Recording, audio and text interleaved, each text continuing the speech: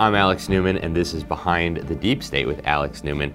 Today I want to talk about something really important. And some of you have probably seen some of this stuff on the surface. You know, maybe you live in the European Union, or maybe your government is trying to impose a North American free trade agreement on you. But one of the key strategies when we're talking about the deep state and their pursuit of their little New World Order is to use these regional orders on the road to the New World Order. They know that people are not just going to say, oh, okay, we submit to a world government. And so what they've been doing for generations now is creating these regional governments all over the world under various different pretexts. You have, for example, NATO with a military pretext. Free trade has been really one of the key ones. If you look at, for example, the European Union, which is the key model in terms of this regional government strategy, it really began with trade agreements, right? They started off by building up a free trade area. They said, oh, it's just about trade. We just want free trade with everybody. And then, of course, it moved to political integration and monetary integration and all the rest of it, to now where they're basically openly calling it a federal superstate. Obviously, the EU is only the premier example, but it's only one of many. You have the African Union, of course, is now very highly developed in Africa. Nobody ever asked the Africans if they wanted this, but they have an African Union military, an African parliament, an African executive branch. They're getting rid of the borders. They're going to create an African passport. They're talking about creating a single African currency like they have in Europe. And, who better than mass-murdering Marxist dictator, the genocidal Robert Mugabe of Zimbabwe, to put in charge of the African Union? So he got to run the African Union Commission for a time, which is kind of like the executive and the legislative branch combined into one. This is just scratching the surface. In South America, you have the Union of South American States, really dominated by socialists and communists.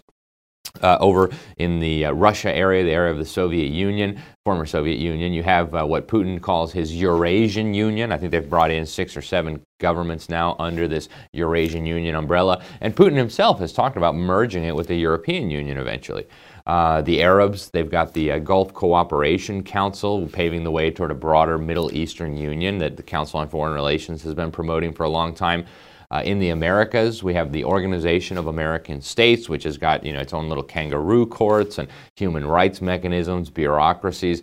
In Southeast Asia, you have the Association of Southeast Asian Nations. You have the Shanghai Cooperation Agreement. You have all these different regional organizations that are very slowly becoming, or not even slowly anymore, but becoming governing bodies with real coercive powers and law enforcement agencies and militaries and things like this.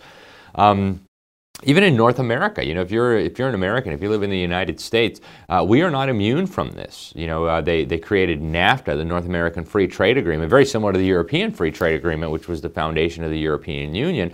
Henry Kissinger, globalist extraordinaire, one of the key architects of this New World Order, actually described NAFTA as the most creative step toward a New World Order taken by any group of countries since the end of the Cold War. And he did that in a major newspaper. So this is, really highly significant.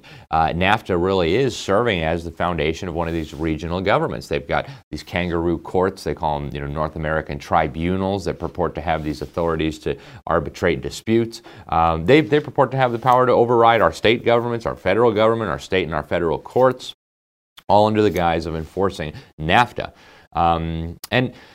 This strategy has been at work for a long time, and the globalists have been talking about it. The deep state figures have been talking about this for a very long time. Back in 1995, former National Security Advisor Zbigniew Brzezinski, who worked for everybody's favorite president, Jimmy Carter, he was speaking at former Soviet dictator Mikhail Gorbachev's State of the World Forum, and he said, "We cannot leap into world government in one quick step.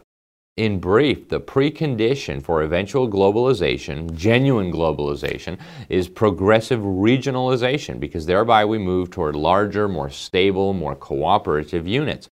And so they're laying out the plan. You won't read about this on the front page of the New York Times or the front page of the Washington Post, but these people are out there talking about this in the open.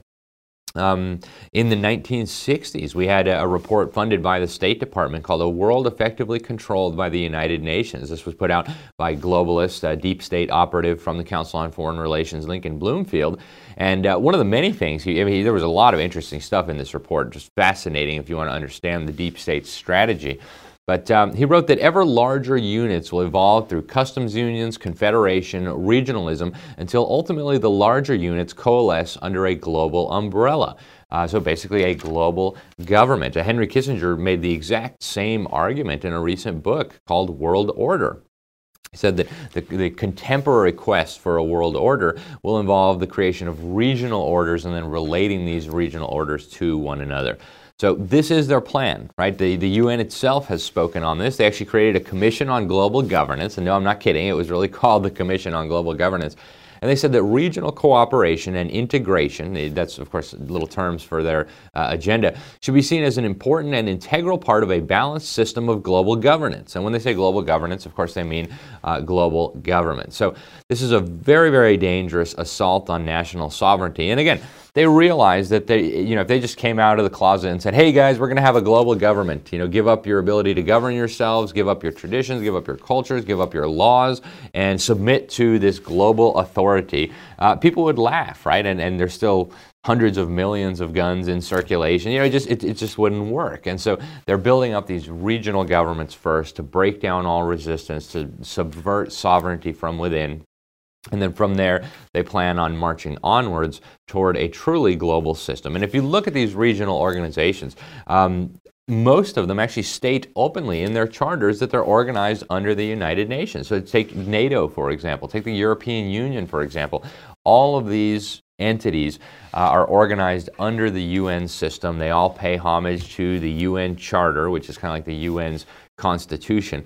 And of course, they're all moving us in the direction of smashing the nation state, even smashing national identities, right? It's why they're pushing this mass migration. It's why the European Union is insisting on taking control of all legislative powers and even national budgets, right? Things that if the federal government said to the states would balk here in the United States.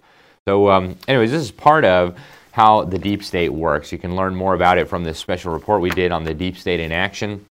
Also, you can click on a link below that we published in the New American Magazine. It's about how these regional orders are being used by the deep state to create a new world order, a global government system. So make sure you like this video, share, subscribe, comment, tell us what you think, tell us what you want us to cover next, and hopefully we'll see you next time. Thanks very much.